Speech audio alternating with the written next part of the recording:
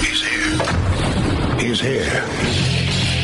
Now, broadcasting from the underground command post, deep in the bowels of a hidden bunker, somewhere under the brick and steel of a nondescript building, we've once again made contact with our leader, Mark Levin.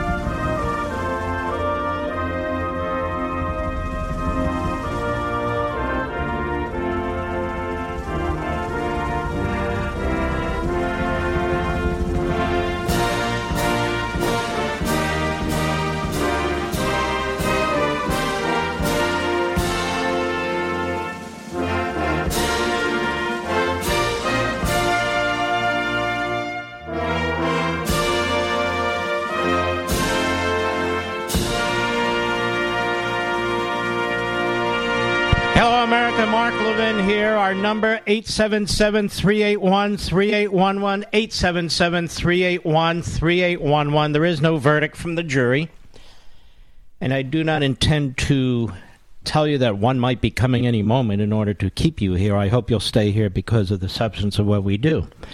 Obviously, when we get a verdict, I will immediately inform you of it, as will everybody else, so there's no reason to leave. I don't know how this will end. Nobody does. I'm a little concerned at the length of time this has taken, to be honest with you. But time will tell. We shall see, and I'm not going to speculate. I just pray to the good Lord that this young man is not found guilty of any of these charges. Because you and I both know that any one of those people pursuing him would have killed him.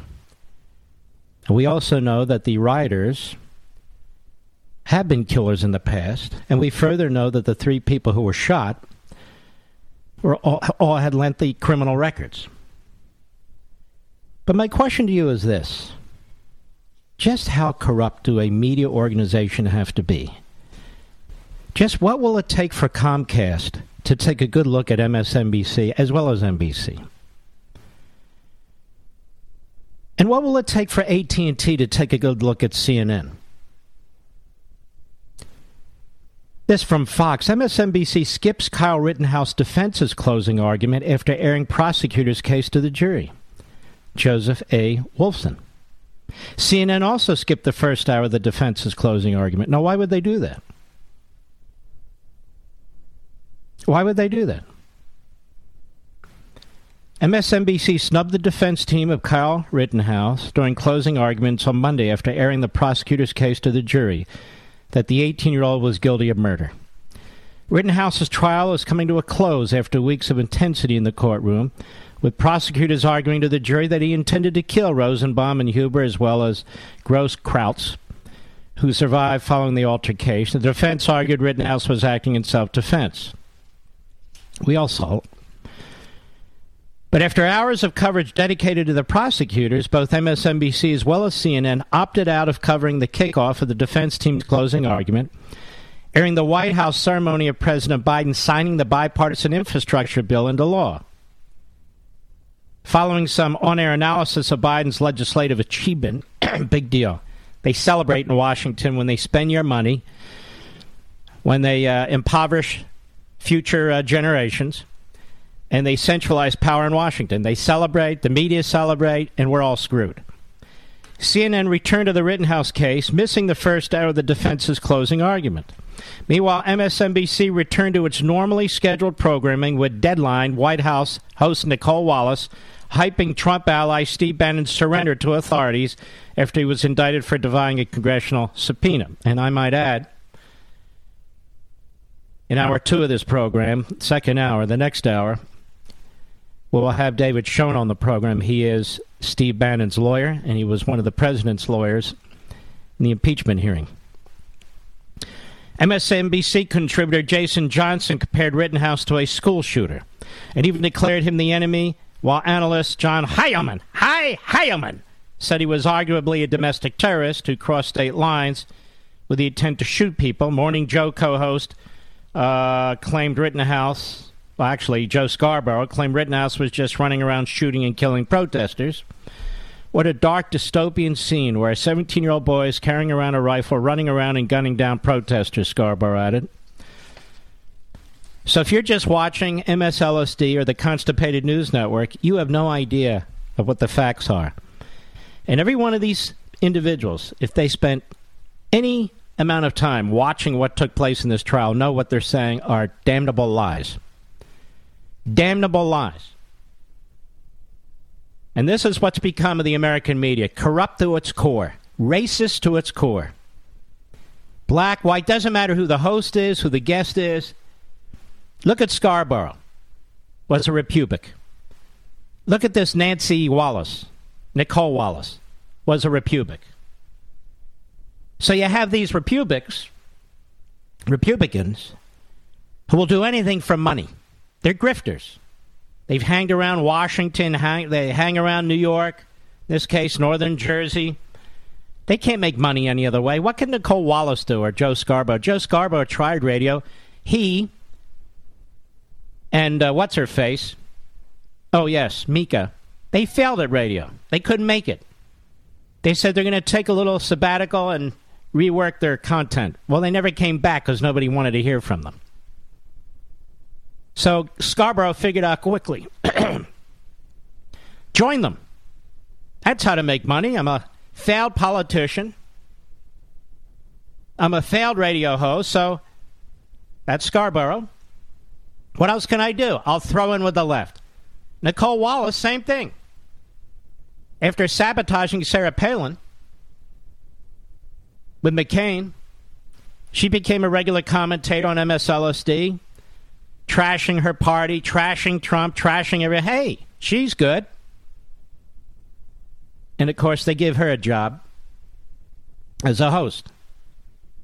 But there is no excuse, none whatsoever, for a news organization owned by Comcast to intentionally censor,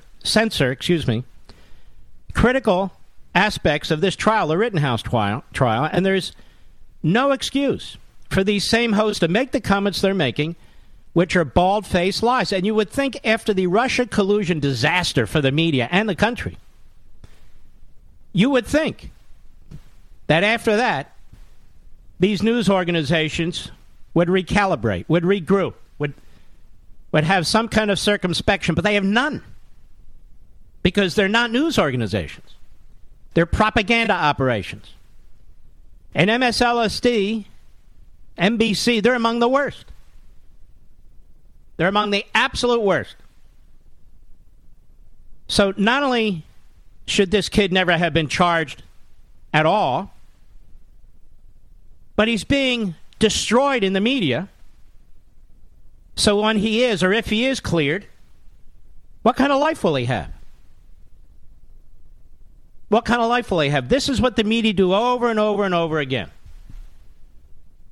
To young people even. This is what they do.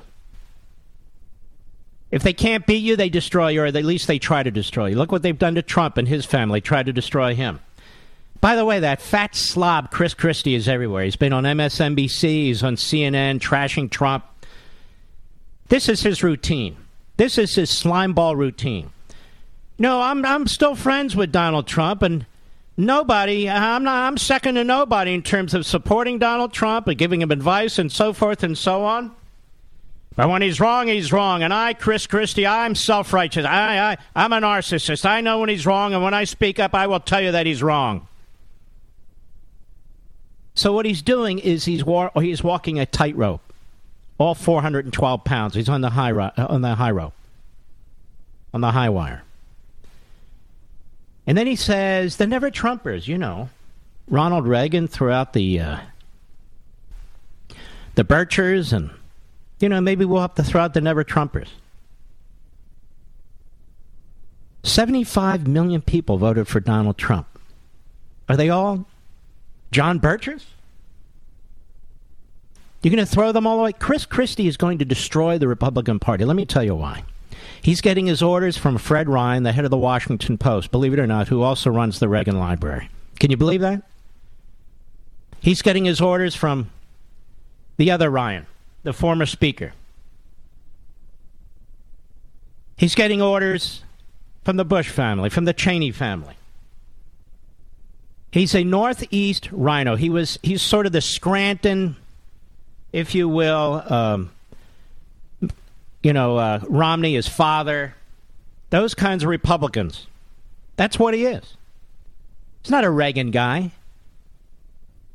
What did he do for Reagan? He never did anything for Reagan. He's appointed U.S. attorney by a Bush. So basically, he wants the Republican Party to return to its establishment roots. He has no idea what's swirling around. Now he's written a book.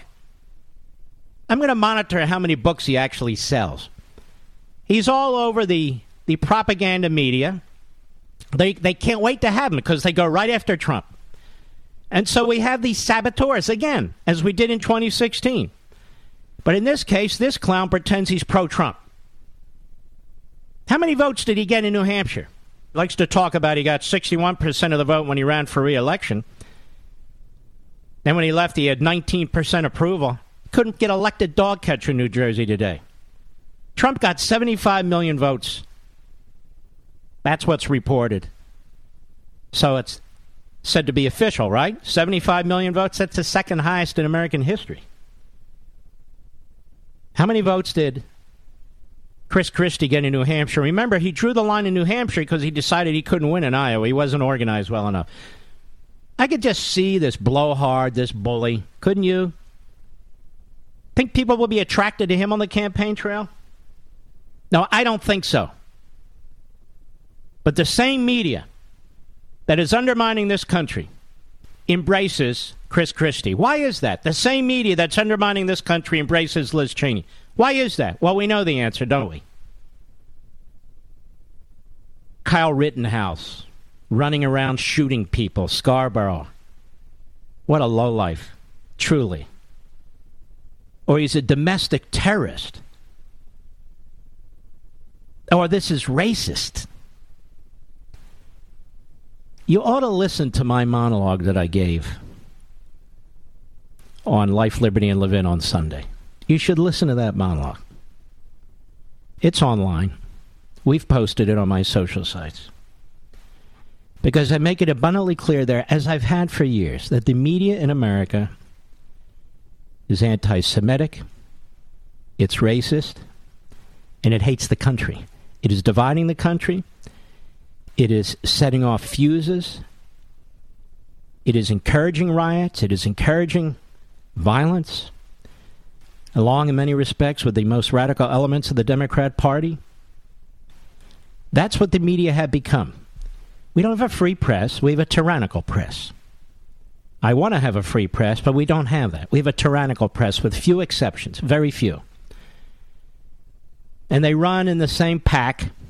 They have a pack mentality. They run in the same pack. They say the same things and they do the same things. I'll be right back. Mark Levin.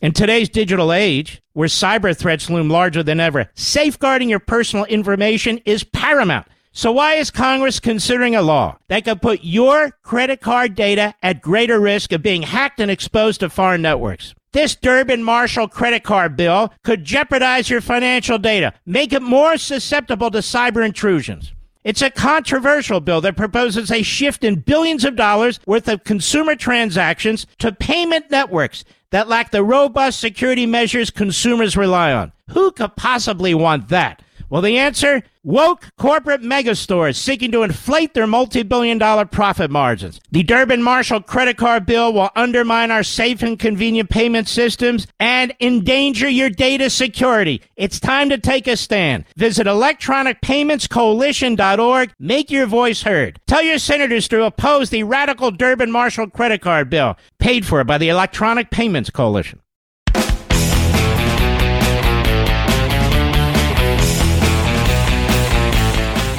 You know, it's interesting. These press people. We have an aristocracy in this country.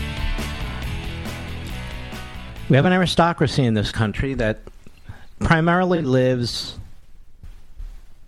in the Washington, D.C. area, which is where the government hub is. And I'm not talking about bureaucrats or private sector. I'm talking about the press and politicians. We have an aristocracy in and around New York. Wall Street, in some cases, and again, the press. And we have an aristocracy that lives and works in and around Los Angeles. These three metropolitan areas, they're the tail that wagged the dog. The dog being the rest of the country, everything in between. And that's why you have somebody like Nancy Pelosi just north of Los Angeles. She's the longtime speaker. You have somebody like Schumer. He's the majority leader for the Democrats. You have enormous influence by individuals mostly elected on the East Coast or the West Coast who become chairman of these committees and push this agenda that is rejected by the center of the country. That is why you have people like Chris Christie and Nicole Wallace and Republicans like that who are perfectly comfortable with MSNBC and CNN, perfectly comfortable moving in and out of these sort of these ideological social scenes. No problem. What's the big deal? Chris Christie has spent his entire career trying to appeal to the New York Times. Trying to appeal to the New York Times. But it's not just him. When these people are in Washington long enough, they spend most of their careers trying to appeal to the Washington Post, the same as the New York Times, really, or the LA Times on the West Coast. That's their audience. The press is crucial. Why do you think they have press secretaries or they have communication directors to work with these propaganda platforms?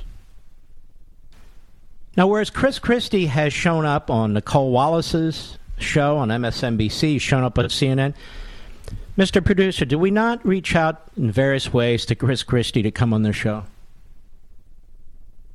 And we never got a response, correct? Now, what does that tell you, folks?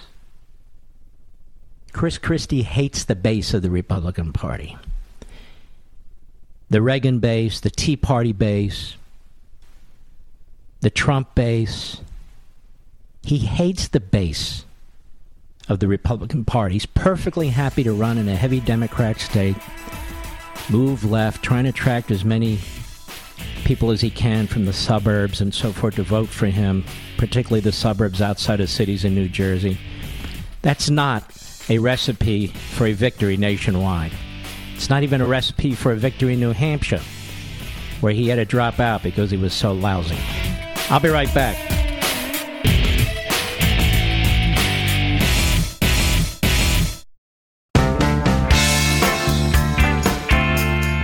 He's driving the media mad. Mark Levin, call in with your outrage. 877-381-3811. Now listen to this. I'll bet nobody's talked about this. I don't know. But this is the Free Beacon, Chuck Ross. Bush family scoring sponsors event with blacklisted Chinese company. A scoring of the Bush family, in other words, a member, is lending his influence and family name to boost a Chinese government contractor blacklisted by the U.S. government for its links to the Chinese military. Neil Bush, the son of the late George H.W. Bush and the brother of George W. Bush and the brother of Jeb Bush, is a co-sponsor of the International Symposium on the Peaceful Use of Space Technology that begins November 18 in Beijing. Three co-chairmen of the forum are executives with the China Aerospace Science and Technology Corporation, that is CASC, a state-controlled contractor that builds China's military and space equipment. A subsidiary of CASC reportedly developed a hypersonic missile that the Chinese military tested in August, American official called the nuclear-capable missile a national security crisis because of its ability to evade American detection. Bush's sponsorship of the Space Symposium adds a veneer of respectability to the event amid growing concerns that China's increasingly aggressive military and space activities. The Trump and Biden administrations have prohibited American companies from doing business with CASC because of its position in the Chinese military-industrial apparatus. The Australian Strategic Policy Institute, which tracks China's military activities, rates CASC as very high risk to foreign nations' security because of its links to China's military and intelligence services. Bush has extensive business ties in China and has worked closely with some of the country's propaganda organizations. He chairs the George H.W. Bush Foundation for U.S.-China Relations, which is co-sponsoring the Space Symposium. The Bush Foundation received $5 million in funding in 2019 from the China-United States Exchange Foundation, a leading think tank in the Communist Party's propaganda network. Bush's business partner, the Chinese real estate investor Wang Tianyi, is executive chairman of the Space Symposium. Bush is basically a power broker. He's an access point for the Chinese to leverage, said Brandon Weichert, a space security analyst and author of the book Winning Space. Weichert said the Space Symposium follows the classic Chinese model of using academic and business forums to recruit experts and investors in the West. He said one of their big missions is to get Western talent and investment to come to China to do cutting-edge research and development. A spokesman for the Bush China Foundation said they are not concerned by CASC's links to the Chinese military, saying that the symposium will focus on the development of space technology for use in the healthcare industry. You believe this crap? We're not concerned because it's not relevant to the content of this particular conference, which is unrelated to Chinese military and instead focused on global space technological advancement and rule setting, said Leslie Reagan, the communications director of the Bush China Foundation. She said that Bush does not have a financial interest in the Space Symposium and that neither he nor the foundation are paid to take part in the event. American policymakers disagree about whether the United States should collaborate with China on space exploration. They do. And it goes on in great detail. This is another reason they hate Trump, by the way, because Trump put his foot down when it came to communist China. He put his foot down. Now, the Bidens have made money off of communist China. The McConnells have made money off of communist China. Feinstein's husband, I don't know where she is anymore. Her husband made a fortune off of communist China. The Pelosi's have made money off of communist China. And the Bush family has always been big advocates of communist China. Wasn't the old man an ambassador to communist China? I think he was at one point. Now, what do you think about that, ladies and gentlemen? Bipartisanship, right? Well, guess who blew up that bubble? Trump. Said enough is enough. They're a huge problem. They're trying to destroy us financially. They're stealing our technology. Look what they're doing militarily. And he imposes sanctions on them and tariffs on them. Man had guts. And by the way, the man could see the future of what would take place with communist China. I'm going to tell you a little secret. What's today?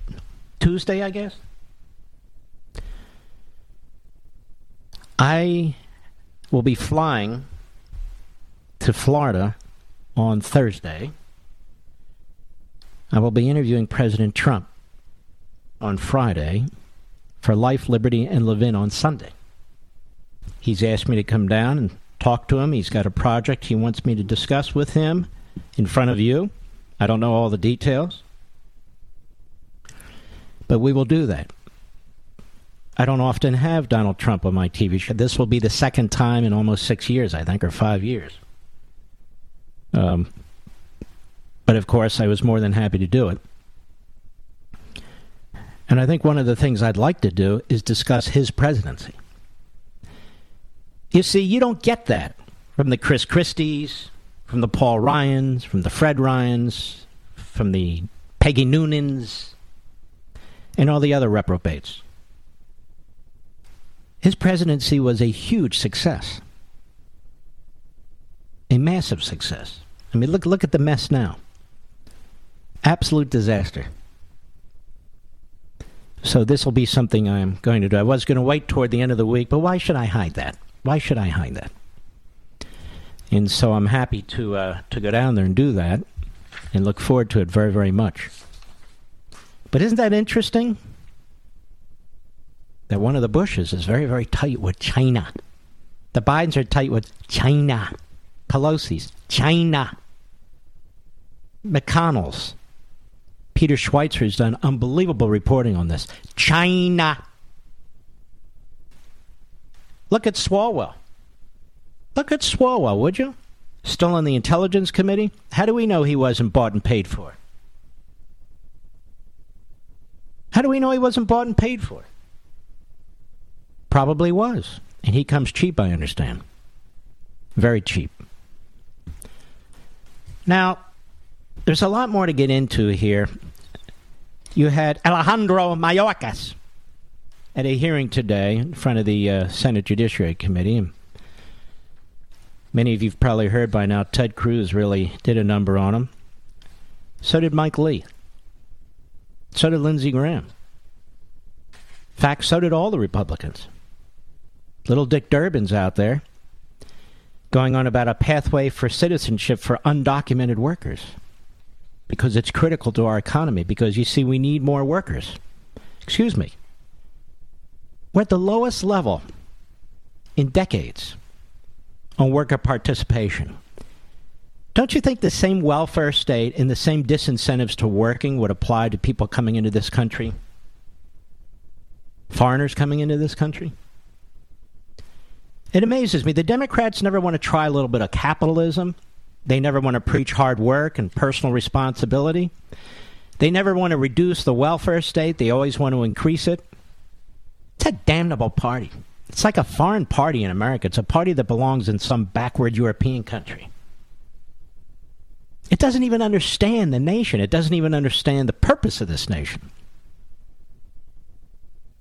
Oh, the progressives they're not progressives. Bayala, or whatever the hell her name is, and the rest they're Marxists, not progressives. Stop using their name. They are exactly what I say they are. So what we'll do is take a little break, then we'll jump into this hearing today, and there's a lot more to get to as well. I'll be right back. Mark Levin.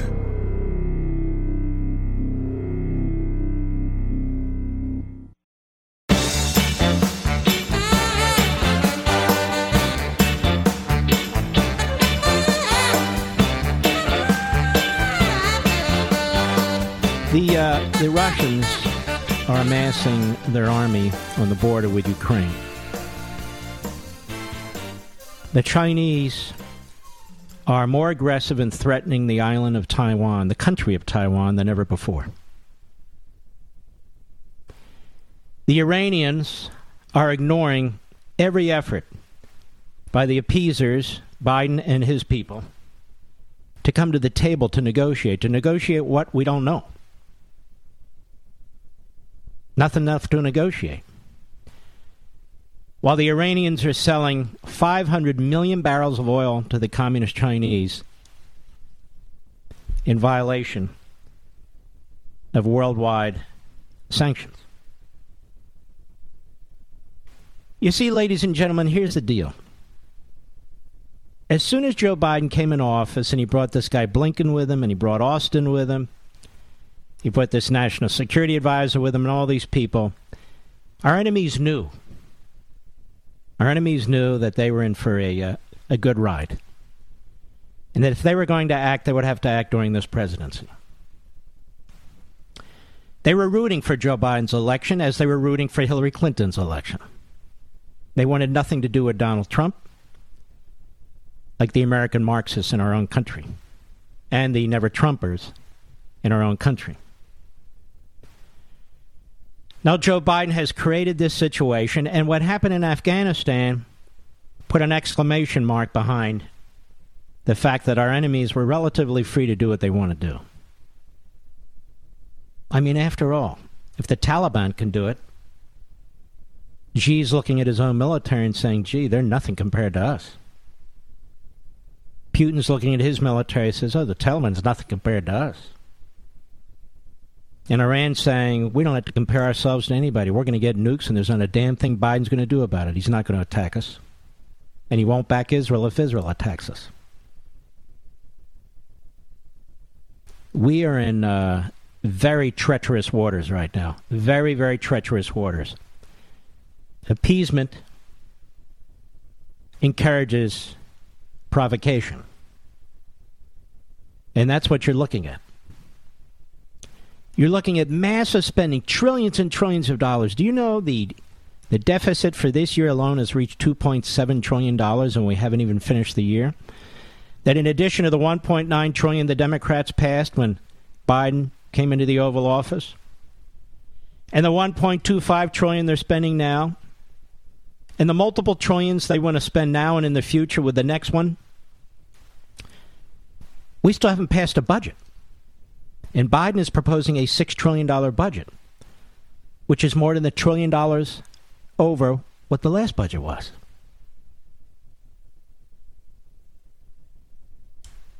The havoc that he is going to unleash on our economy, you're just tasting a tiny bit of this. The ideological advances they're trying to make, whether it's our schools or our military, brainwashing them. The open borders, we've now had over 2 million people trying to get into this country, some successfully. 2 million! 2 million! That's bigger than the city of Philadelphia. Trying to get into this country, and about 400,000 have come into this country illegally and are unknown, walking our streets. Walking our streets.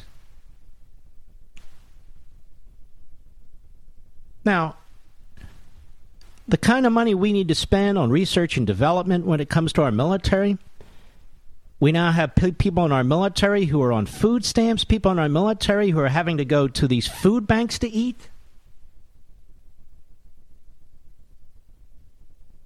And this isn't the first Democrat president under whom our military has suffered like this. They're being taught Marxist, racist ideology. This is a big problem we have here, folks. They want our military to be soft. They want our military to be ideologically hard left. And God forbid if we're attacked, they want our military to go to war without the proper weaponry and support. China sees this. China is on the move. Xi has the ambitions that Hitler had. Now, he'll use different tactics to conquer different parts of the world, choking people off, economic blackmail. We have not modernized our nuclear arms or nuclear missiles. I've told you this. Russia has modernized now almost 80% of their nuclear missiles. China's bound by no agreement. China is now busy building as many nuclear missiles as they can. They're moving towards 2,000 warheads. Their hypersonic technology, they stole it from us, they built upon it, is more advanced than ours because we're not putting the research and development in. We're busy spending trillions and trillions of dollars on other stuff and opening our borders to illegal immigrants. And rather than celebrating and encouraging the private sector, we're going to regulate it and tax it to the point that it cannot compete. I'll be right back.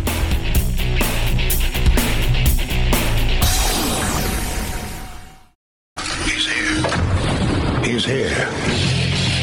Now, broadcasting from the underground command post, deep in the bowels of a hidden bunker, somewhere under the brick and steel of a nondescript building, we've once again made contact with our leader, Mark Levin.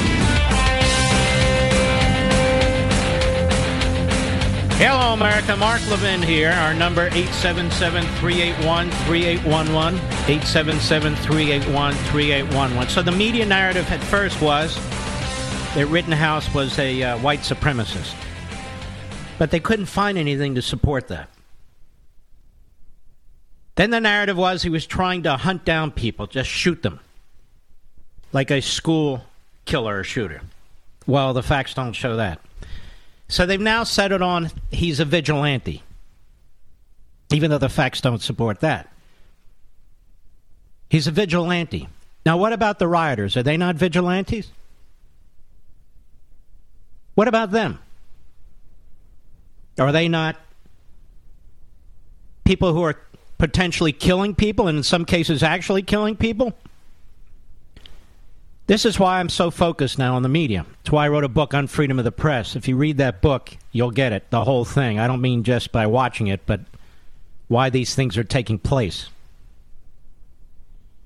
In effect, the Democrat Party is the media, and the media is the Democrat Party.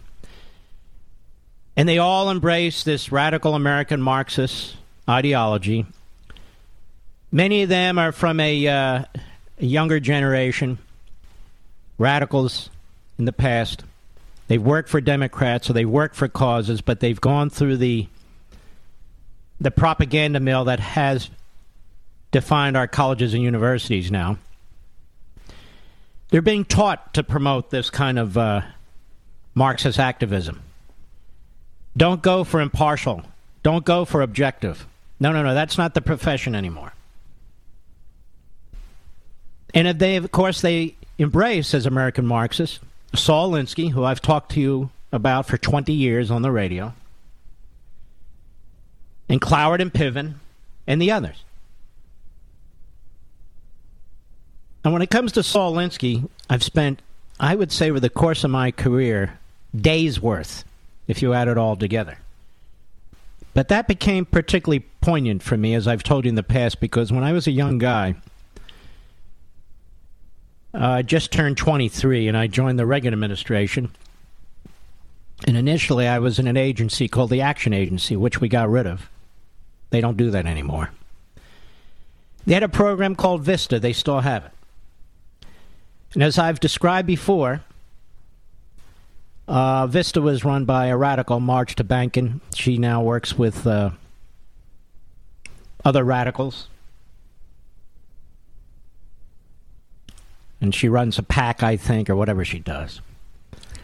Sam Brown used to be head of this group called Action. He was part of the Students for Democratic, Society. One of those groups. And we needed to do something about this. This is supposed to help people get out of poverty and so forth, but that's not what it became. It became a hard left ideological operation. And as I went down to the office,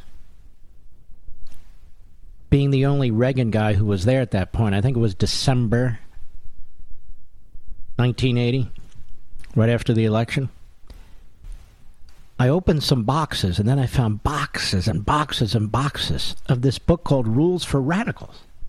Thousands of paperback copies. Now, I didn't know who Saul Alinsky was, but I figured it out quite quickly, and I read the book. People like to talk about this book, but they actually haven't read it beginning to end. It's a small book. It's in plain English. It's rather incoherent, but nonetheless, it has the points in there. This book that you paid for was being distributed throughout the inner cities by the federal government at your expense, taxpayer expense. I can only imagine what's in these multi-trillion-dollar bills that they're passing or want to pass, additional bills. So you see this playing out today. Kyle Rittenhouse has to be destroyed. Donald Trump has to be destroyed. Anybody in talk radio with an audience has to be destroyed. Fox News has to be destroyed. Newsmax, OAS has to be destroyed. And conservative talk radio, of course. That's why I have no stomach actually contempt for Republicans who join in on this because they want to be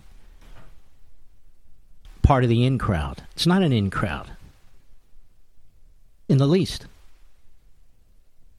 No Republican with self-respect would go on with Nicole Wallace. None. She's a fraud. So why would you do that? Because you're a self-promoter, that's why. Egomaniac. So I wanted to point this out. And so the rest of the conservative media will point it out as well. Alejandro Mayorkas is the Secretary of Homeland Security. And, of course, he doesn't believe in Homeland Security, so there's an irony. He was Deputy Secretary under Obama, and he learned well under Obama. His family, Cuban immigrants, but he doesn't seem to learn a lot from them because Cuban immigrants are quite conservative. They love this country. And Ted Cruz put it to Mayorkas very, very well, and I'm going to let this play out without interrupting it. It's about almost 2 minutes. Cut one, go. How many children have been in the Biden cages in calendar year 2021? Senator, I respectfully disagree with your use of the term cages. Fine, you can disagree with it. How many children have been in the Biden cages? I've been to the Biden cages. I've seen the Biden cages. How many children have you detained at the Donna Tent facility in the cages you built to hold kids? How many children have been in those cages? Senator, I can provide to you the following figure that when, and let me say that when a child... it's a simple question. How many children have been in those cages? I respectfully am not familiar with the term cages and to what you are referring. There are enclosures in which they are locked in which I took photographs and put them out because you blocked the press and didn't want people to see the Biden cages. The secure facilities in which they are locked down in Donna, those facilities, how many children have been in them? Senator, there are three types of facilities. There's the Donna Tent cages, the Donna Tent City. Let's take the Donna facility. How many children have been there? That is a soft-sided facility. It is not a... Okay, are you going to answer the question, how many children have been in that facility? I will have to circle back with you with the precise number. Oh, by the way, here's a photograph of the Biden cages. That, Senator, that is precisely why I articulated... Children sleeping on floors, crashed in upon each other. When I took this photograph, the rate of COVID positivity was over 10%. May I speak, Senator? You can answer the question. How many kids have been in these conditions? That is precisely why I stated in March of this year that a Border Patrol station is no place for a child, number one. Okay, but number two, all right, that is Secretary Mayorkas, you're not answering my questions. No, and he won't because it will expose the hypocrisy. The way Biden and Psaki talk about how the prior administration treated children and separated them. What Cruz is doing here, obviously, is he's using their vernacular against them. And moreover, he's trying to expose the fact that even compared to the Trump administration, this administration, in terms of the number of children who've been separated and the number of children who've been housed, and whatever you want to call them, is an enormous number, far greater than the Trump administration ever even contemplated because of our open borders policies. Cut two, go. In the past year, has Joe Biden been down to see firsthand the Biden cages? Senator, I will again... Has Joe Biden been down to see this facility? Yes or no? The president has not been down to the... Okay, no. Has Kamala Harris been down to see the Biden cages, this facility? Yes or no? The vice president was at the border. Has she been down to see this facility? I know she went to El Paso. Has she seen the Biden cages? They are not cages. And what are these walls? Senator, has Kamala Harris seen them? Yes or no? Senator, it's a simple question. Yes or no? We don't need a paragraph. Yes or no? Has Kamala Harris been down to see these detention facilities? She has not been down. Okay. Has any Democratic senator on this committee been down to see the Biden cages? I will once again disagree with your use of terminology. These facilities, has any Democratic member of this committee given a damn enough to see the children being locked up by Joe Biden and Kamala Harris because of your failed immigration policies. Senator, I cannot speak to the members of this committee. You don't know if any Democrats have been down there? I believe Democrats have been down to see this facility, yes or no? On a facility. Whether they are members of this committee, I do not know. Isn't it amazing? Simple question. How many Democrats have been at this facility? The answer, obviously, on the committee, none. And yet they have oversight responsibility, ladies and gentlemen. I wonder how many in the media have been down there. How many of the media platforms out there have been down there? The fact that this guy can't tell the truth, the fact that this guy can't be straightforward, why can't they just say, we believe in open borders? We've got all kinds of kids in these facilities. Lots and lots and lots and lots of them. Because they're liars. They destroyed the border. They're destroying the border towns. They're destroying local school systems and hospitals and law enforcement. They're overwhelmed. You can't just have millions of people coming into this country over a period of time. And, of course, they're flying them now into Florida. They're flying them all over the country without telling people. If this is such a great thing, why not tell us all about it? But there was more. And I want you to hear it. I'll be right back. Mark Levin.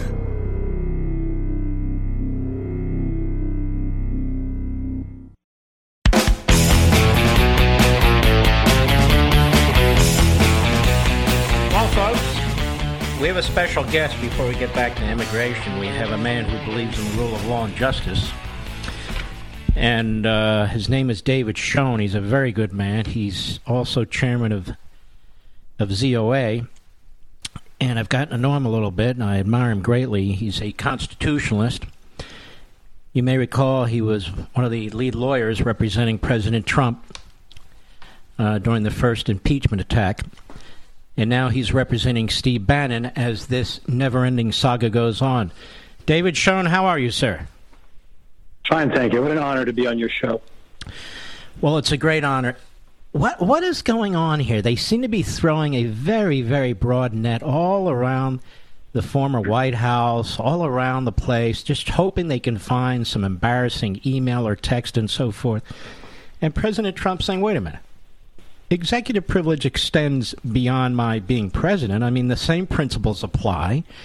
And you will weaken the executive branch if a Democrat House with a Democrat committee operating on behalf of the Speaker and a Democrat president refuses to assert executive privilege because they're sort of working together to go after a former president. First of all, isn't this kind of Stalinist-like? And secondly, what are the constitutional issues?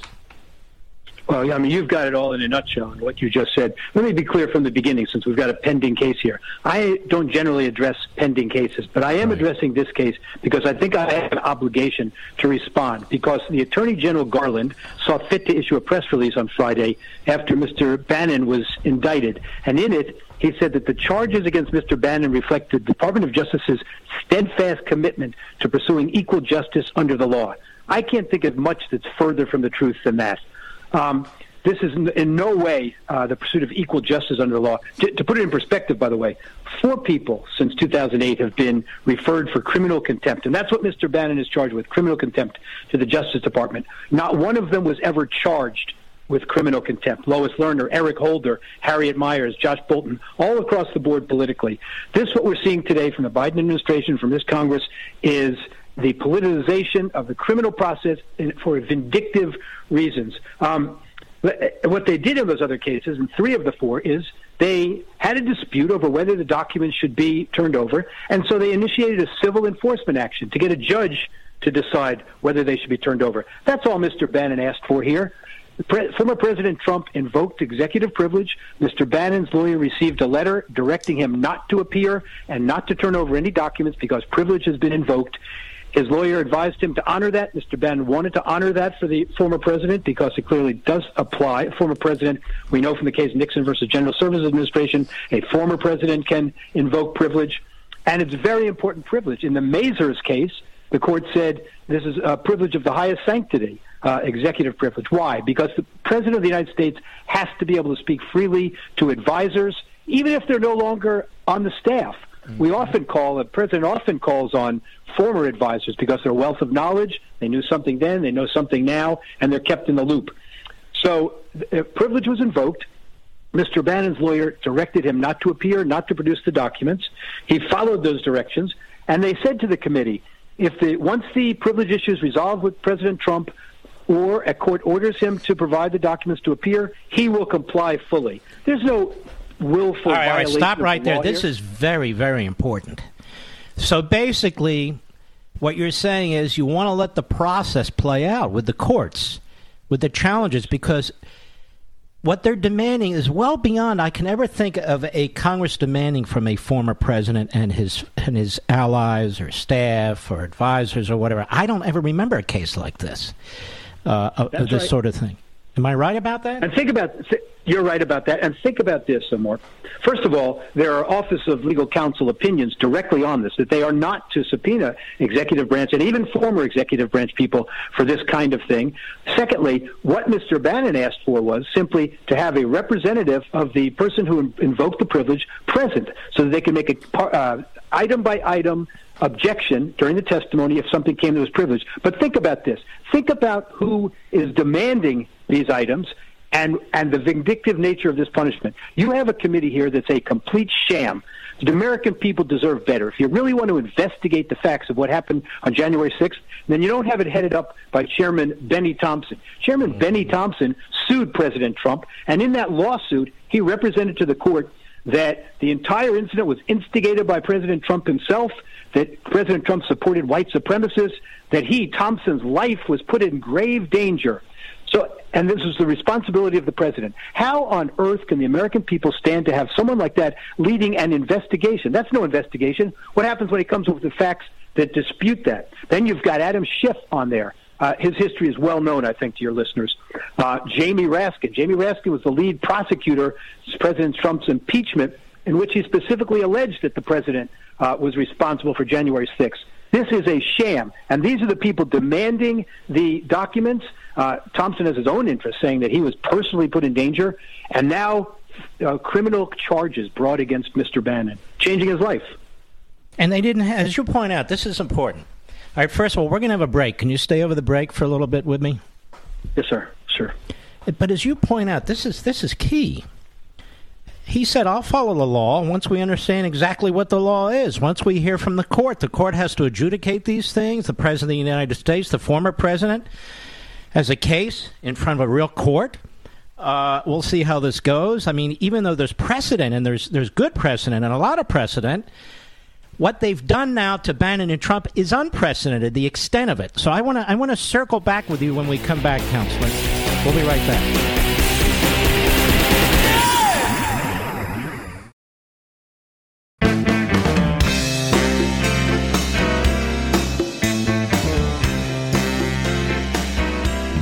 Levin, making conservatism great again. Dial in now, 877-381-3811. David Schoen is a great lawyer. He was one of the lead counsel, if not the lead counsel, in the first Trump impeachment attack, and now he represents Steve Bannon. And he has conferred information to me and to you I was utterly unaware of. That basically Bannon had said, no, I mean, the President of the United States, he's in charge of these documents. He has asserted privilege. That is Donald Trump. And we'll wait till this is adjudicated. And when a court decides if I'm ordered to do something, I'll do it. So he's not a criminal. He's not a criminal. And you know, David Schoen, Congress isn't always right. That's why you go to court to get these things adjudicated. And it is very, very important that you're out there now because nobody's hearing this. Nobody is hearing this. This is absurd, isn't it? You have these legal analysts, they're writing on the Hill. Some of them are even former friends of mine, that Bannon and Trump's aides and former friends, and they have nothing to stand on. Go get them. Well, apparently they do, don't they? Yes, they do. Yes, they do. And you know, one of the saddest circumstances here is that the biggest loser are the American people. If anybody in America is interested in finding out what happened on January 6th, all of those facts, they certainly will not find it out through this committee, and this committee deserves zero credibility. When you have people leading it who have already publicly announced their prejudgment and their personal interest in it. By the way, I left out Congresswoman Liz Cheney. Oh, is on this. Now, Congresswoman Cheney, she announced that the root causes of the events on January 6th were directly and unequivocally attributable to former President Trump. You can't investigate when you've already made up your mind. It's a scam. I want the listeners to consider this, by the way. Every listener out there. Mr. Bannon is a lay person. Mr. Bannon was put in this position not of his choosing. So a biased committee of Congress that's prejudged the issue issued subpoenas. This was a setup. They issued subpoenas demanding production of things. They knew the president would invoke privilege for it. Privilege was invoked. Now, Mr. Bannon is a private citizen now, a lay person. He doesn't know this process. His lawyer, very experienced, seasoned lawyer, told him, we got this letter and privilege was invoked. I direct you not to turn it over. Privilege would be waived if you did. You have no right to produce the documents or to appear. And because he followed his lawyer's advice and honored the privilege invoked by the former president, he now faces a prison sentence. He's charged with a crime. So that could happen to any American out there, any lay citizen who in good faith listened to their lawyer and followed the process. By the way, these kinds of disputes come up in discovery in every civil case. Lawyers demand something in discovery. The other side said, I believe this is privileged, or I'm not turning it over for this reason. And you go to a neutral arbiter, a judge who decides. And in that case, generally, most litigants aren't even as biased as this politicized committee is. Yeah, they're not investigating anything. They're trying to hang these people out to dry. Now, what is their rush, David Schoen? Why are they in such a hurry? Why can't they wait for the courts to make a decision? Exactly, a great question.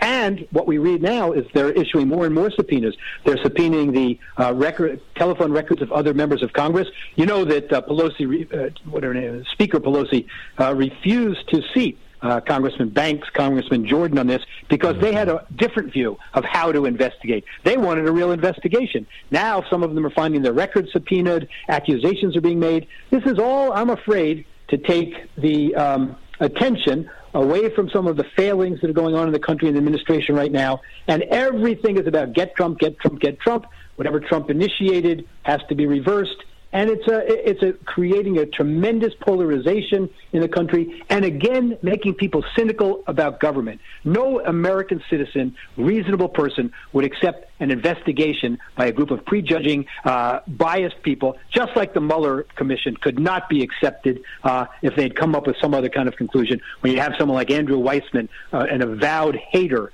of all things Trump, and someone willing to go to all ends. And I'm sitting here thinking to myself, by the way, these other congressmen, how can a committee subpoena other they have a speech and debate clause defense, don't they? Sure. They do. And it's yeah. I mean, we've reached a point where members of Congress are subpoenaing other members of Congress. How sick is this? And members of Congress, a guy like Schiff or Nadler, who in the past have decried this kind of, we mustn't do that, and we can't politicize this process even, and so on. But when it comes to getting Donald Trump, their fear of him running again or trying to bury him, there absolutely is no end too far. It's repulsive, frankly. It's really offensive to the American people, I think. I wonder if the members of this committee and Nancy Pelosi had to reveal their emails and their texts and their personal communications. I think we'd find a treasure trove of stuff, wouldn't we?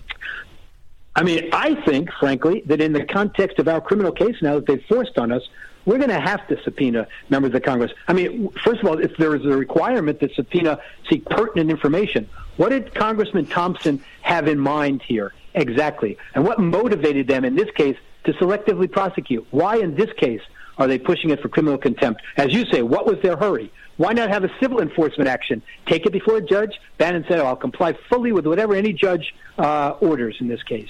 Why not do that? And by the way, by going criminal, you don't get the information. The penalty here is Mr. Bannon, God forbid, would go to prison and pay a fine. You don't get the information. With civil contempt, at least, they say you have the keys to the jail in your pocket. Then you can coerce information out, possibly. But you get a judge to order it. That's the process. That's the process the American people would be interested in. And David Schoen, I read the decision by the Obama-appointed federal district judge in the Trump case. And among other things, she says that Joe Biden, the current president, is the best position to determine how to protect the executive branch. I thought to myself, now this is ridiculous. First of all, Donald Trump has an independent right to assert it. That's number one. Number two, he's in the same party as Pelosi. And he could run again for president, God forbid. So he'd want to do as much damage to Donald Trump as he possibly can. I mean, look at this. You have a triumvirate of Democrats basically making these decisions, which kind of undermines our constitutional system. 100% right. And, of course, the idea of executive privilege derives, most constitutional scholars would say, from the concept of separation of powers, among other things. But, in this case, unprecedented. Remember that President Biden publicly called for Bannon to be prosecuted. They must be held accountable. Anyone who doesn't turn over the documents this committee demands. That's completely inappropriate. He admitted it was inappropriate. It's pressure on the Justice Department, and sure enough, they indicted. And we see this attorney general as highly, extremely political, whether it's parents protesting at a school board meeting, whether it is state legislatures passing election laws that are not as he claims they are, whether it's Texas on an abortion law. He gets into these cases, really where the federal government and the Department of Justice have no role, tries to find some civil rights angle into it, and gets involved in these cases. So he's pounding on parents in Loudoun County and the rest of the country. I mean, this guy has to be the most political attorney general in modern times, don't you think? Eric Holder, give him a little run for his money, that's a good one. I would say. Yeah. but give Garland some time. He's only been there, He's only been there. All right, so what happens now? This is a federal judge. Yes. Well, what happens now is, we have a status conference on Thursday, and the court will set a schedule and for trial. But we're going to seek a great deal of discovery in this case. I think we're entitled to it. We're going to have to challenge every element here and make them prove their case. We have to know what happened here. How did this happen with this committee, and why is it happening now? Why is there a selective prosecution? A lot of issues have to be addressed. So will you be asking the for government's position is?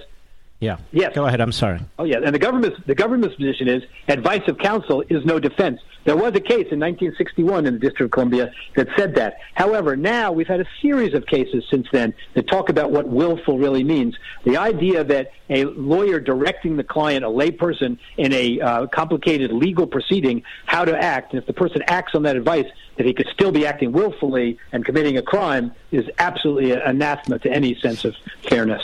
Plus, as you said, or at least intimated before, you can't have people who served a former president or in the private sector now undermining a legitimate constitutional claim of executive privilege before it's been adjudicated. Yep. And that seems to me to be key. Hurry? What's that? What's the hurry? The court in Mazur said the sanctity of this kind of privilege is tremendous. So do it properly. January 6th happened. Nobody's going away. Do it properly. Okay, the specter of bringing an in and charging with a crime and all that, it's outrageous. May I ask you? Now the same with Mark Meadows and the others. Oh, I mean, you got a whole list of people now. They've subpoenaed so many people. So my question is, do you know who the judge is? I guess you do. Who is the judge? Yes, this is a judge named Judge Nichols in this case, right. who we expect to be a very fair judge. All right. Well, to the extent you can, I hope you'll use our program and me to get information out that the rest of the media simply is not going to report. You're going to be inundated now, just to warn you. So choose carefully, Dave. Of course. Well, it's an honor to do your show, I'll tell you that. It's the most popular show around. So. Well, it's an honor that you're doing what you're doing. You're a hell of a lawyer. And I wish you all the best, and I wish Mr. Bannon all the best, too. God bless you, my friend. Thank you. You too. God bless you. All right, take care. You very much. Well, they're in for a fight, right, Mr. B? You can see that. See, folks, it's not so black and white as Andy McCarthy incoherently laid out at The Hill, I thought. And this is not a personal attack. I just thought the piece was long, rambling, and way off. There's a difference between commenting on the Rittenhouse case, as many former federal prosecutors, state prosecutors, defense counsel have, and good for them. They know a hell of a lot more than I do when it comes to those matters. But when it comes to constitutional matters, you're talking about a guy like Sean or me. We have spent decades studying this stuff. I mean, the case law, the history, it's not something you can just shoot from the hip or think you're and I'm talking about all these commentators, all of them. It's not something you can just get in there and wing. There are a number of cases that are relevant to this. And the civil enforcement action is the way they're supposed to go. But we have a corrupt Attorney General, a corrupt Department of Justice. And you're seeing this a lot now with prosecutors, the Rittenhouse case, as we talked about. You're seeing a lot of it. I'll be right back. Mark Levin.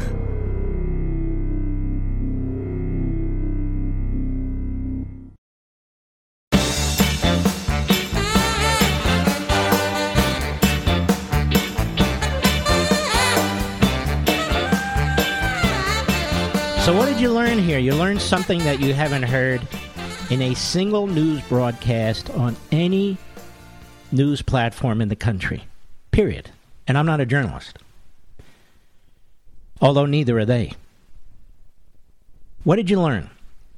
You learned that Steve Bannon followed the advice of his prior counsel not to submit to the demands of the committee because the former president of the United States had exerted executive privilege and his lawyer had asked that other peoples who received subpoenas and so forth not comply because the matter is before a federal court to make a determination on the president, that is President Trump's assertion of executive privilege. And there's plenty of precedent that former presidents have to some degree the authority to do exactly that. So you don't leave it up to a biased radical committee with Adam Schiff and this chairman Benny Thompson and Liz Cheney and Adam Kinzinger. In other words, hacks that hate Trump and are just trying to destroy him and everybody around him. They don't get to make the final determination. And you're not supposed to try and send people to prison who resist a committee like this, but are compliant with any court process that takes place and are compliant with any court decision that takes place. That's why Bannon, out of only five people who've been held in contempt by Congress, has been charged with a crime. Only Bannon. And so this is, again, a disastrous miscarriage of justice. You have these frauds, these legal analysts all over the place who don't know they're legal analysts from a hole in the ground, who are not telling you the truth, that this matter should be resolved, at least in part, with a civil enforcement action, as well as the constitutional challenge. What's the hurry? And so the Department of Justice immediately pulls the trigger. And the Attorney General of the United States, who is corrupt in my view, he's a radical leftist dressed up as, some kind of a boring jurist, just my opinion, puts out a press statement that this is equal justice, nobody's above the law. Well, apparently, he's a liar. This has nothing to do with equal justice, has nothing to do with applying the law equitably, quote unquote. His role is to follow the Constitution and the rule of law. Why would you charge somebody with a crime when the adjudicative process hasn't even been completed? It's barely even started. Well, look what's going on all over the country. Look at Kyle Rittenhouse and how the media report this. Look at James O'Keefe and what's happened to him. And you can go on and on down the list. Meanwhile, look at the other side. Look at Hunter Biden. Look at the Bidens, period. And you go on and on and on. When we return, we will continue with Mr. Mayorkas, who goes up in front of this committee and acts like he's Helen Keller. He sees nothing, he hears nothing, and he's mute. And, of course, he's setting the policy. And look how they lie and connive. We're enforcing the border. No, you're not. Even foreign governments are telling us we're not enforcing our border. What a disastrous administration. What a diabolical administration. What a disastrous and diabolical Democrat hold on the House and the Senate. It's just unbelievable. I'll be right back.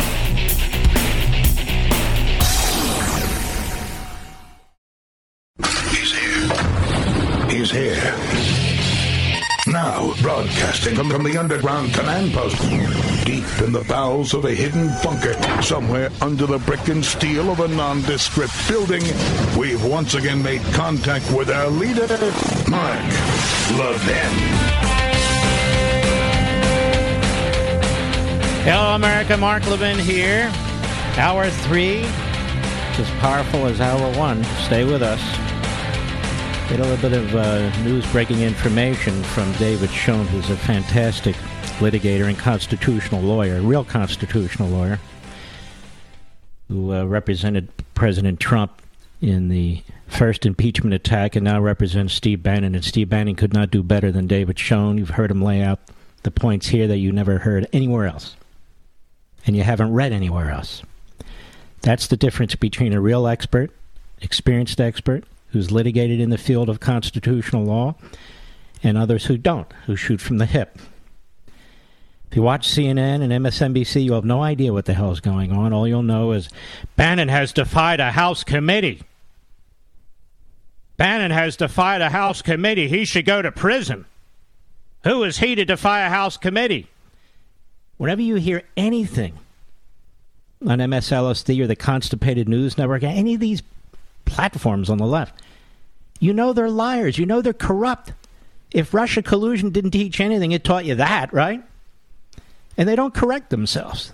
They're not introspective. They're not circumspective.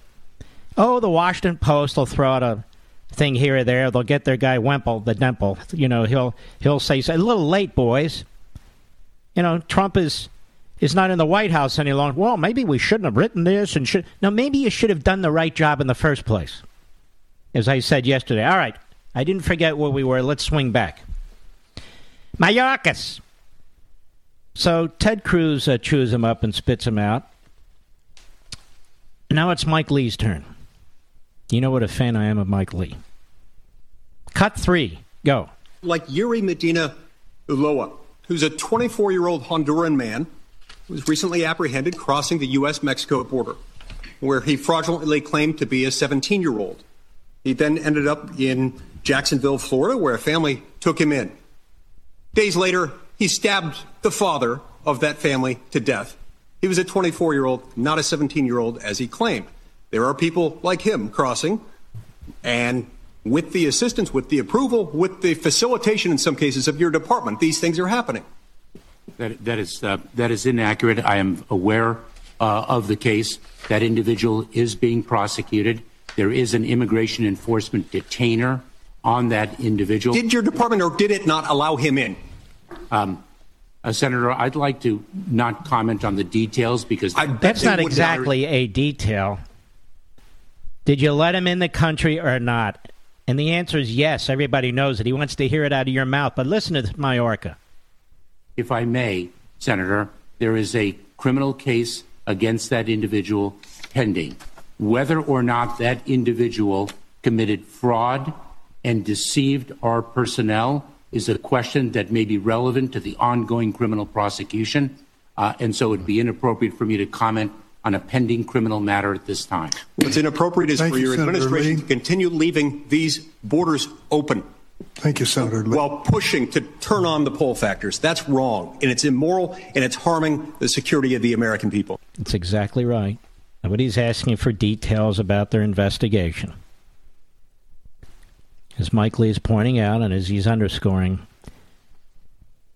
this man is a killer. And but for this administration letting him in, this latest victim wouldn't have been killed. But look how they just walk through it. Oh, well, you know, okay. Not going to comment on, Maybe they should subpoena his text records and his emails and all the rest of it. Lindsey Graham hammered away. Cut 4, go. Do you believe that the Biden immigration policies are successful? Senator, I think rebuilding a broken immigration system and rebuilding a dismantled one takes time, and we're on the road to success. So you think we're on the right track as a nation? I do. Okay. How would you grade yourself? Senator, I'm a tough grader on myself, and I give myself an A for effort, investment in mission, and support of our workforce. Okay. Do you think you're doing a better job than the Trump administration? Senator, I believe in the policies that we are putting forward, and I condemn a number of the policies that were promulgated in the prior administration. So you think we have more control over the border now than we did under Trump? Senator, we're very focused on the number. That's not the question. Do you think we have more control over the border now than we did under the last administration? I think we have more control that is consistent with our values. Mm-hmm. And those values are what exactly? What are those values exactly? Apparently not much. All right, let's go to cut 5. Of the 1.7 million, how many people are still here? I would estimate approximately 375,000 are still here.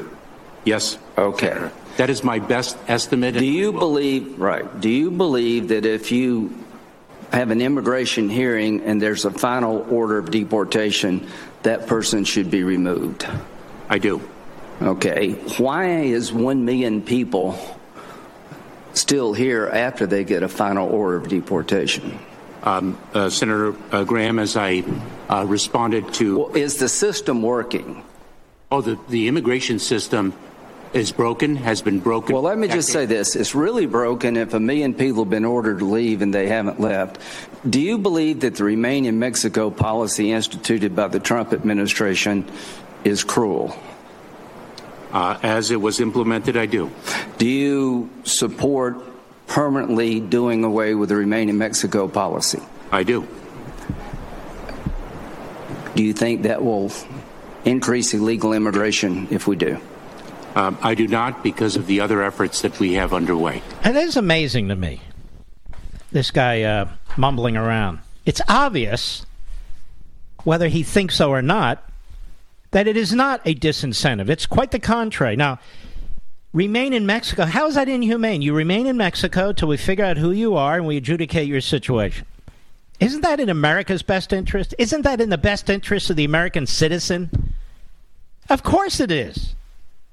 And that was worked out by Donald Trump with the president of Mexico. That is a big deal. That is a major diplomatic accomplishment. And look how they just wave it off. They just broom it. Cut 6. Your administration. This is Senator John Kennedy. Excuse me. Who, Mr. Perdue, doesn't want to come on my show. I don't know why. He's all over the place. He's second to Lindsay all over the place. Go ahead. Your administration has released thousands of people into our country who are COVID positive, have you not? Senator, as I mentioned earlier, it is our policy to test and, as necessary, isolate and quarantine. I know, but you've still released thousands who are positive, haven't you? There have been individuals who have been released. And by the way, those individuals, just to be clear, because there's a misperception, those individuals who are not immediately expelled or removed under expedited processes are placed into immigration enforcement proceedings. Right. But I'm talking about COVID. Now, folks, so you understand what that means. They're not placed into anything. They're roaming the country. They're given a date to show up. They're given some papers, and over 90% of them never show up. Why? Because the administration has announced that most people are not going to be deported. So this is a semantical game. You're wondering why the borders are open. You're wondering why we're overwhelmed. You're wondering why people are coming in here with this virus. This is why. Now, he says some individuals have been, it's not some individuals, it's thousands of individuals. Thousands. He doesn't even know how many individuals have come into this country. So how would he know how many individuals come into this country with the virus, which is, I think, Senator John Kennedy's point. You don't know. And by the way, you don't give a damn. One more. Senator Thom Tillis. Cut 7, go. I've got to get to one question, though. It has to do with vaccinations. I've read several reports about a relatively low receptivity rate for the vaccine. Now, we've got a president who's implementing a national mandate for vaccines for any employers over 100 employees and all federal employees. Why shouldn't we mandate that somebody who comes across the border illegally shouldn't be vaccinated, or that's a reason for expulsion under Title 42 or any other law? Senator, the analysis for migrants encountered at the border is quite different than for the federal workforce that leads by example. We are, in fact, removing those individuals. We're expelling them very rapidly. mean, this is amazing to me. We know that different federal laws apply to immigrants as opposed to the federal workforce, which presumably consists mostly of American citizens. One has nothing to do with the other. That's not his question. His question is, if you're going to impose on the American people unconstitutionally and illegally through OSHA vaccine mandates mandated by the federal government for the first time in American history, why won't you share your science and medicine and such genius and do that to people who come in here illegally? If it's an emergency for American citizens, why is it an emergency for people who come into this country? And he didn't answer it. And they're never going to answer it. Instead, they want to talk about a pathway to citizenship. They don't need a pathway to citizenship. They have a pathway right into the United States. And one day, maybe it'll be next year, 5 years, 10, 20 years from now, we're going to have the amnesty argument. Let's do amnesty. And when the Democrats have 51 senators, and they have the House by 2 or 3 additional votes, and they have a Democrat president, they'll push their amnesty. They'll kill the filibuster, push their amnesty, then it's over. We've got to do something more critical than just win elections. That's very, very important, don't get me wrong, but we can't live as a republic that's always one election away from not being a republic. Something I've been doing a lot of thinking about. It's something we're going to talk about in the weeks and months ahead. It's something to think about with Convention of States. In other words, we're not going to win all these elections all the time, every time. And the Democrats have made it abundantly clear now that if they have the chance, they're going to permanently kill this society. So the game is different than it ever was before. That's why I wrote the book, American Marxism. It's different. The Democrat Party is a party of ideologues. That's why Manchin and Sinema stand out like a sore thumb. Look at that. Manchin's blocking our agenda. And what is that agenda? Well, you'll have to pass the bill to read it. Nationalizing this, redistributing that, taking your wealth on this. You can't pass this on to your kids. We want to educate your kids from kindergarten on. We want to teach them stuff, like critical race theory and transgenderism and all the kind of stuff that they need to know. And, of course, their hate for capitalism. Climate change, of course. What are you, a denier? And the Green New Deal, oh, it sounds so cool. It's green. And it's new, and it's a deal. I'll be right back. Mark Levin.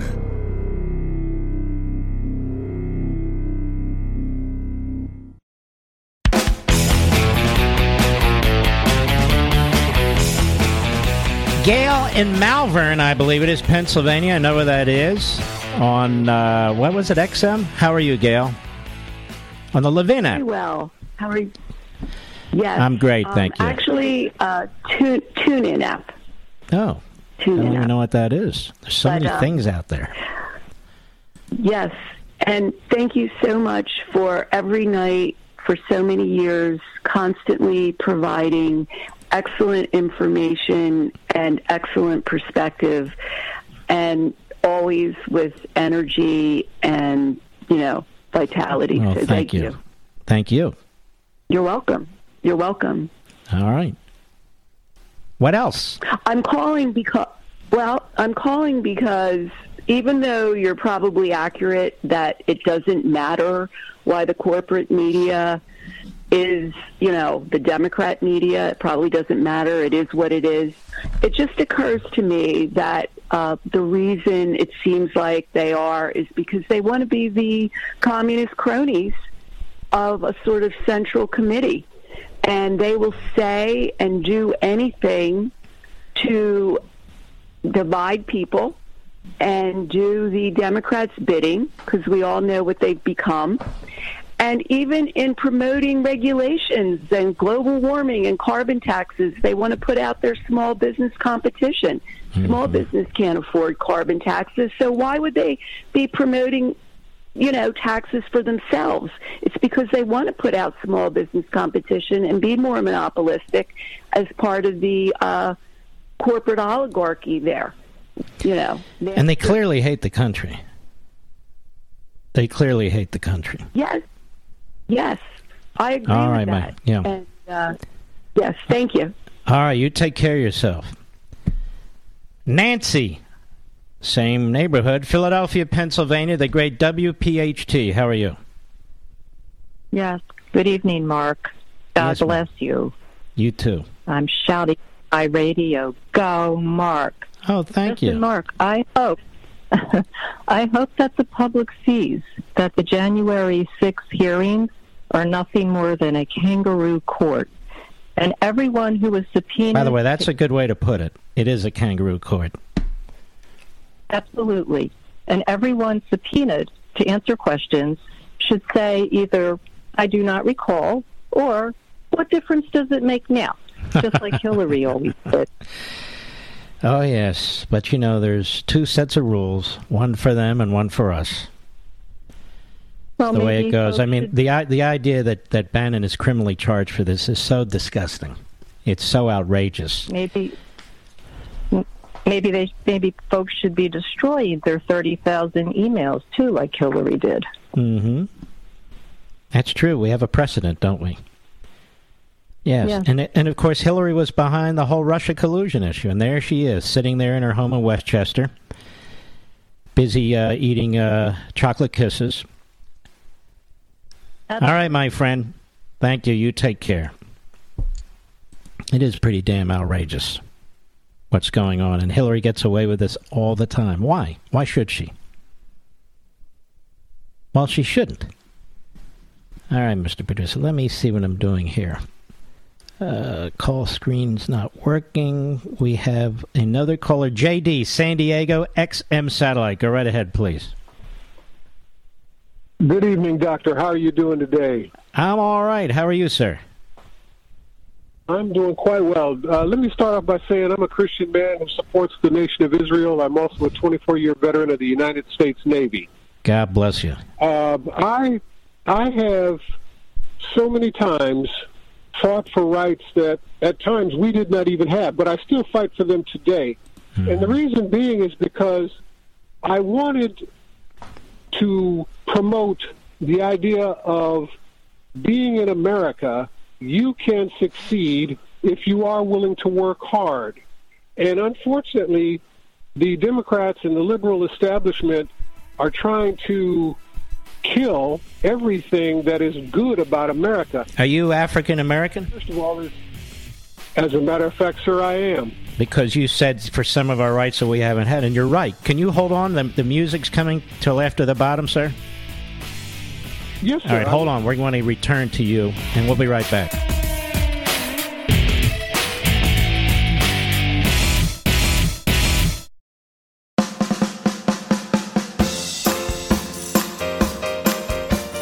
The one-man antidote for liberal media bias, Mark Levin. Call him now at 877-381-3811. FBI tracks threats against teachers, school board members. Really? That's interesting. Federal Bureau of Investigation has set up a process to track threats against school board members and teachers, moving to implement a Justice Department directive that some law enforcement officials and Republican lawmakers say could improperly target parents protesting local education policies. Look at this. The FBI, this is why when the National School Board Association wrote that memo, not only did I know that the government was behind it, ladies and gentlemen, let's take this one step further. Not only did the White House and the Department of Justice and the Department of Education coordinate with the National School Board Association, I suspect they called in the National School Board Association and took the lead on this. Because since then, the National School Board Association has disowned the letter. Up to a score of their affiliates in the states have resigned from the National School Board Association. But who's plugging ahead? For political purposes. Once again, we had the Obama-Biden administration using the FBI for political purposes. Now we have the Biden-Harris administration. And there's Christopher Wray sitting there like that dummy that he is, with that stupid look on his face. The heads of the FBI's criminal and counterterrorism divisions instructed agents in an October 20 memo to flag all assessments and investigations into potentially criminal threats, harassment, and intimidation of educators with a threat tag, which the officials said would allow them to evaluate the scope of the problem. So they're going to put a threat tag on parents. The internal email, this was a whistleblower who gave this to Congress and to some of the media.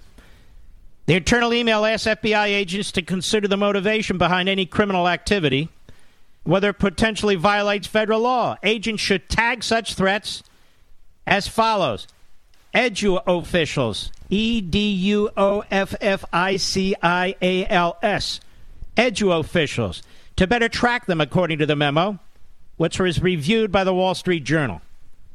The purpose of the threat tag, a threat tag, is to help scope this threat on a national level and provide an opportunity for comprehensive analysis of the threat picture for effective engagement with law enforcement partners at all levels.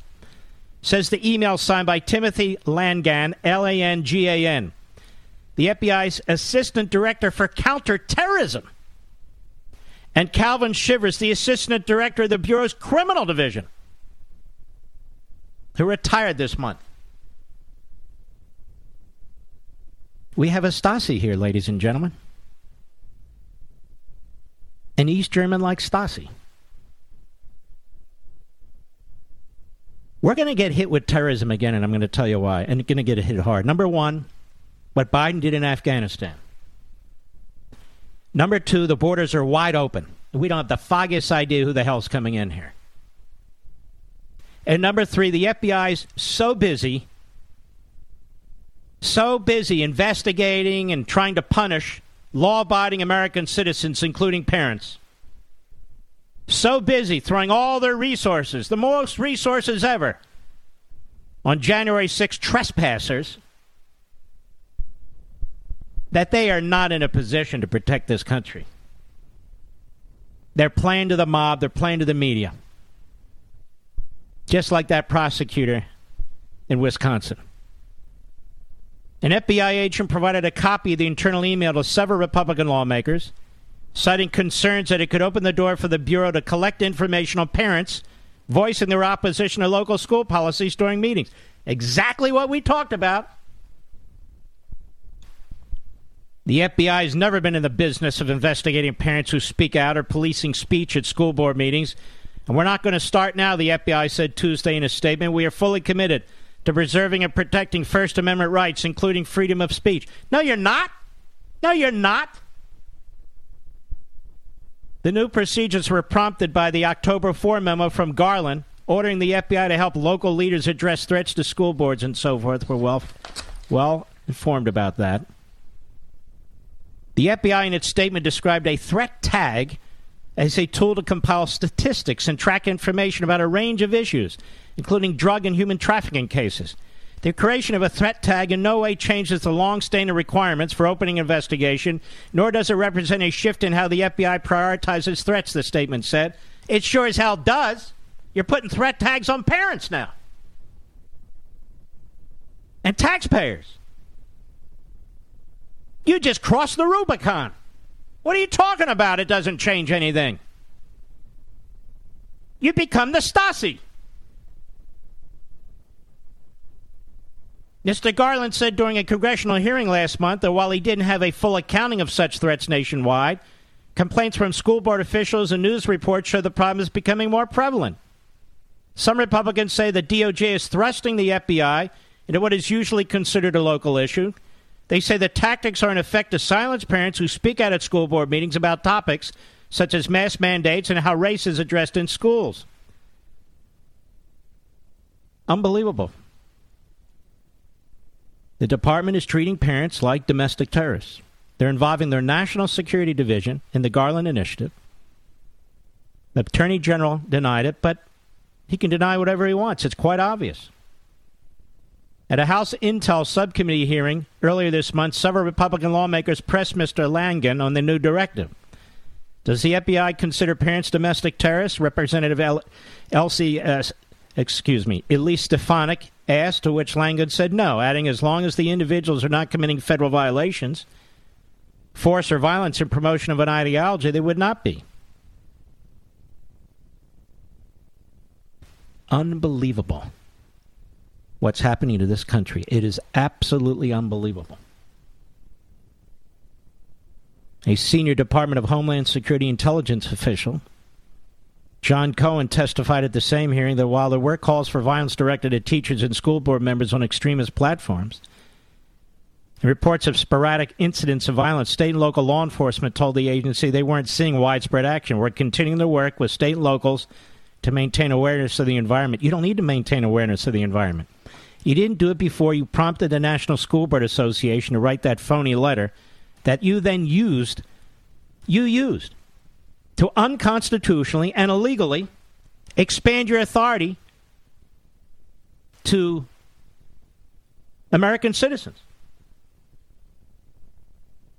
The October 20 email came from both the counterterrorism and criminal divisions, suggesting the agency is grappling with how to handle the issue, said a former FBI counterterrorism official. Bull crap. They're both involved. What are you talking about? There's no wall between the two units within the Department of Justice. It's a public safety issue if school board members feel like they're in potential of some kind of harm. Great. That's up to local law enforcement. Local law enforcement. Just like vaccines. State and local government. The FBI will have to tread very carefully. They can't open investigations into people showing up and protesting, said the former FBI senior official. Once someone crosses the line of direct threats of violence, whether in physical domain or virtually, that's a crime. But it's not a federal crime. It's not a federal crime.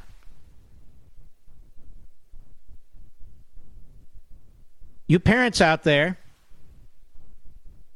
you're still in grave threat.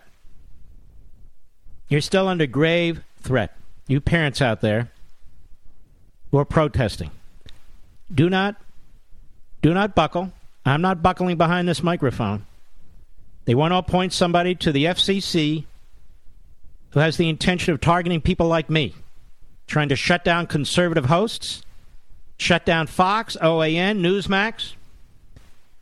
You're seeing exactly what's going on here. This is why I call it American Marxism, and I would ask my friends in radio, on Fox and elsewhere, stop please calling it socialism. Have the courage to call it what it is. Stop please calling it left-wing and progressivism. Please have the courage to call it what it is. In order to defeat this, we need to at least acknowledge what it is so we can analyze it and push back. But you're now seeing tyranny. It's right in front of your eyes. It's right in front of your eyes. Whether it's a committee of the House, like the phony January 6th committee, the Department of Justice is a disaster, totally out of control. When you see what they did to James O'Keefe at the FBI, when you see what they're trying to do to Steve Bannon, who's complying with the law, as a matter of fact, it's the Department of Justice and the committee that want to violate separation of powers. It's President Trump and these other people who are trying to get it adjudicated in the courts. And for that, the guy is indicted. What's taking place here is, in fact, unprecedented. It's unprecedented in this country. People want to talk about what a moron Biden is. Let me tell you something. I don't care if he's a moron. I don't care if he's negative 300 IQ points. The fact is he, his vice president, and this administration are tyrannical. That's the issue. Tyrannical. You can have an IQ of 7 and be a tyrant. I'll be right back. Mark Levin.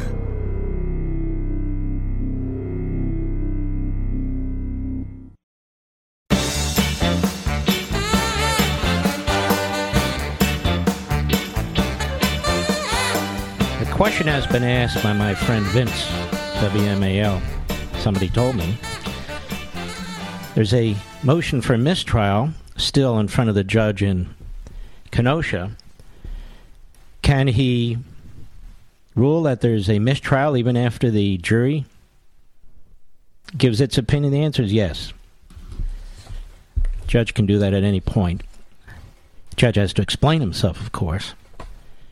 And as I will tell you in a moment, there may be more information that requires it. This from the Daily Mail, exclusive. Prosecutors in the Kenosha shooter trial withheld high-definition video evidence from the defense that was at the center of their case. Initially shared a lower-quality version of drone footage from the night of Kyle Rittenhouse shooting. Assistant DA Thomas Binger initially shared low-quality drone footage from the night of the shooting with the defense. The defense claims Binger only shared the high-definition footage after evidence had already closed on Saturday. According to a motion filed today by the defense, quote, the problem is the prosecution gave the defense a compressed version of the video, unquote.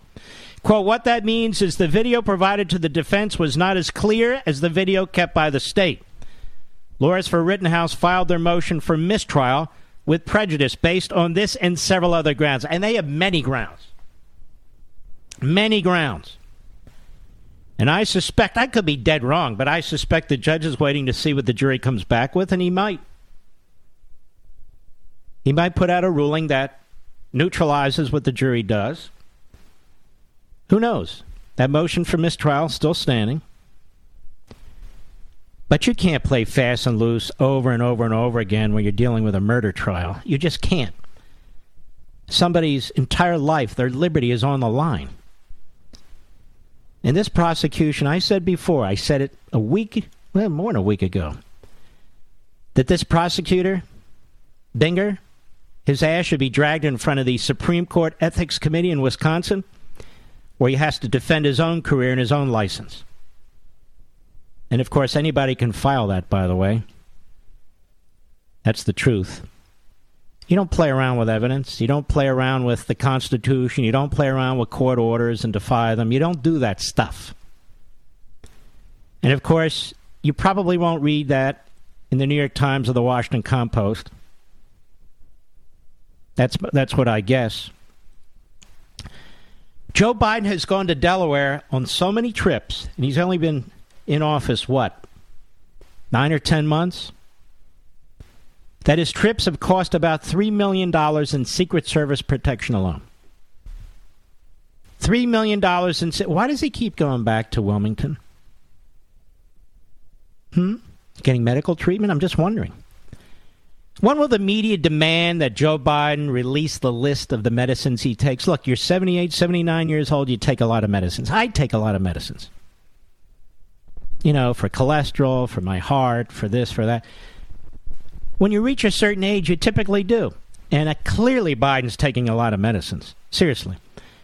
I think we have a right to know what medicines he's taking, if they have a right to know about Donald Trump's taxes. Now, why do we have a right to know what medicines he's taking? To see if he is competent. To see if his own doctors think he's competent to be president of the United States. Well, Kamala will... It doesn't matter who replaces him. We have a right to know if the president of the United States is with it or not. It's that simple, because he appears not to be.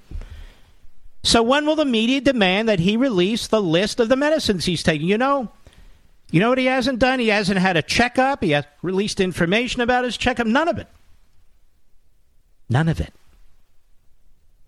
Constant cover-ups, constant lying. That's what we get from Biden. That's what we get from the media. That's what we get from his party. They're liars. They cannot be trusted in any respect. By the way, the truckers last night, I want to thank you all. Despite supply chain logjams, infrastructure bill allocates $250 million to target truck emissions at ports. The Democrat Party is going to destroy this country.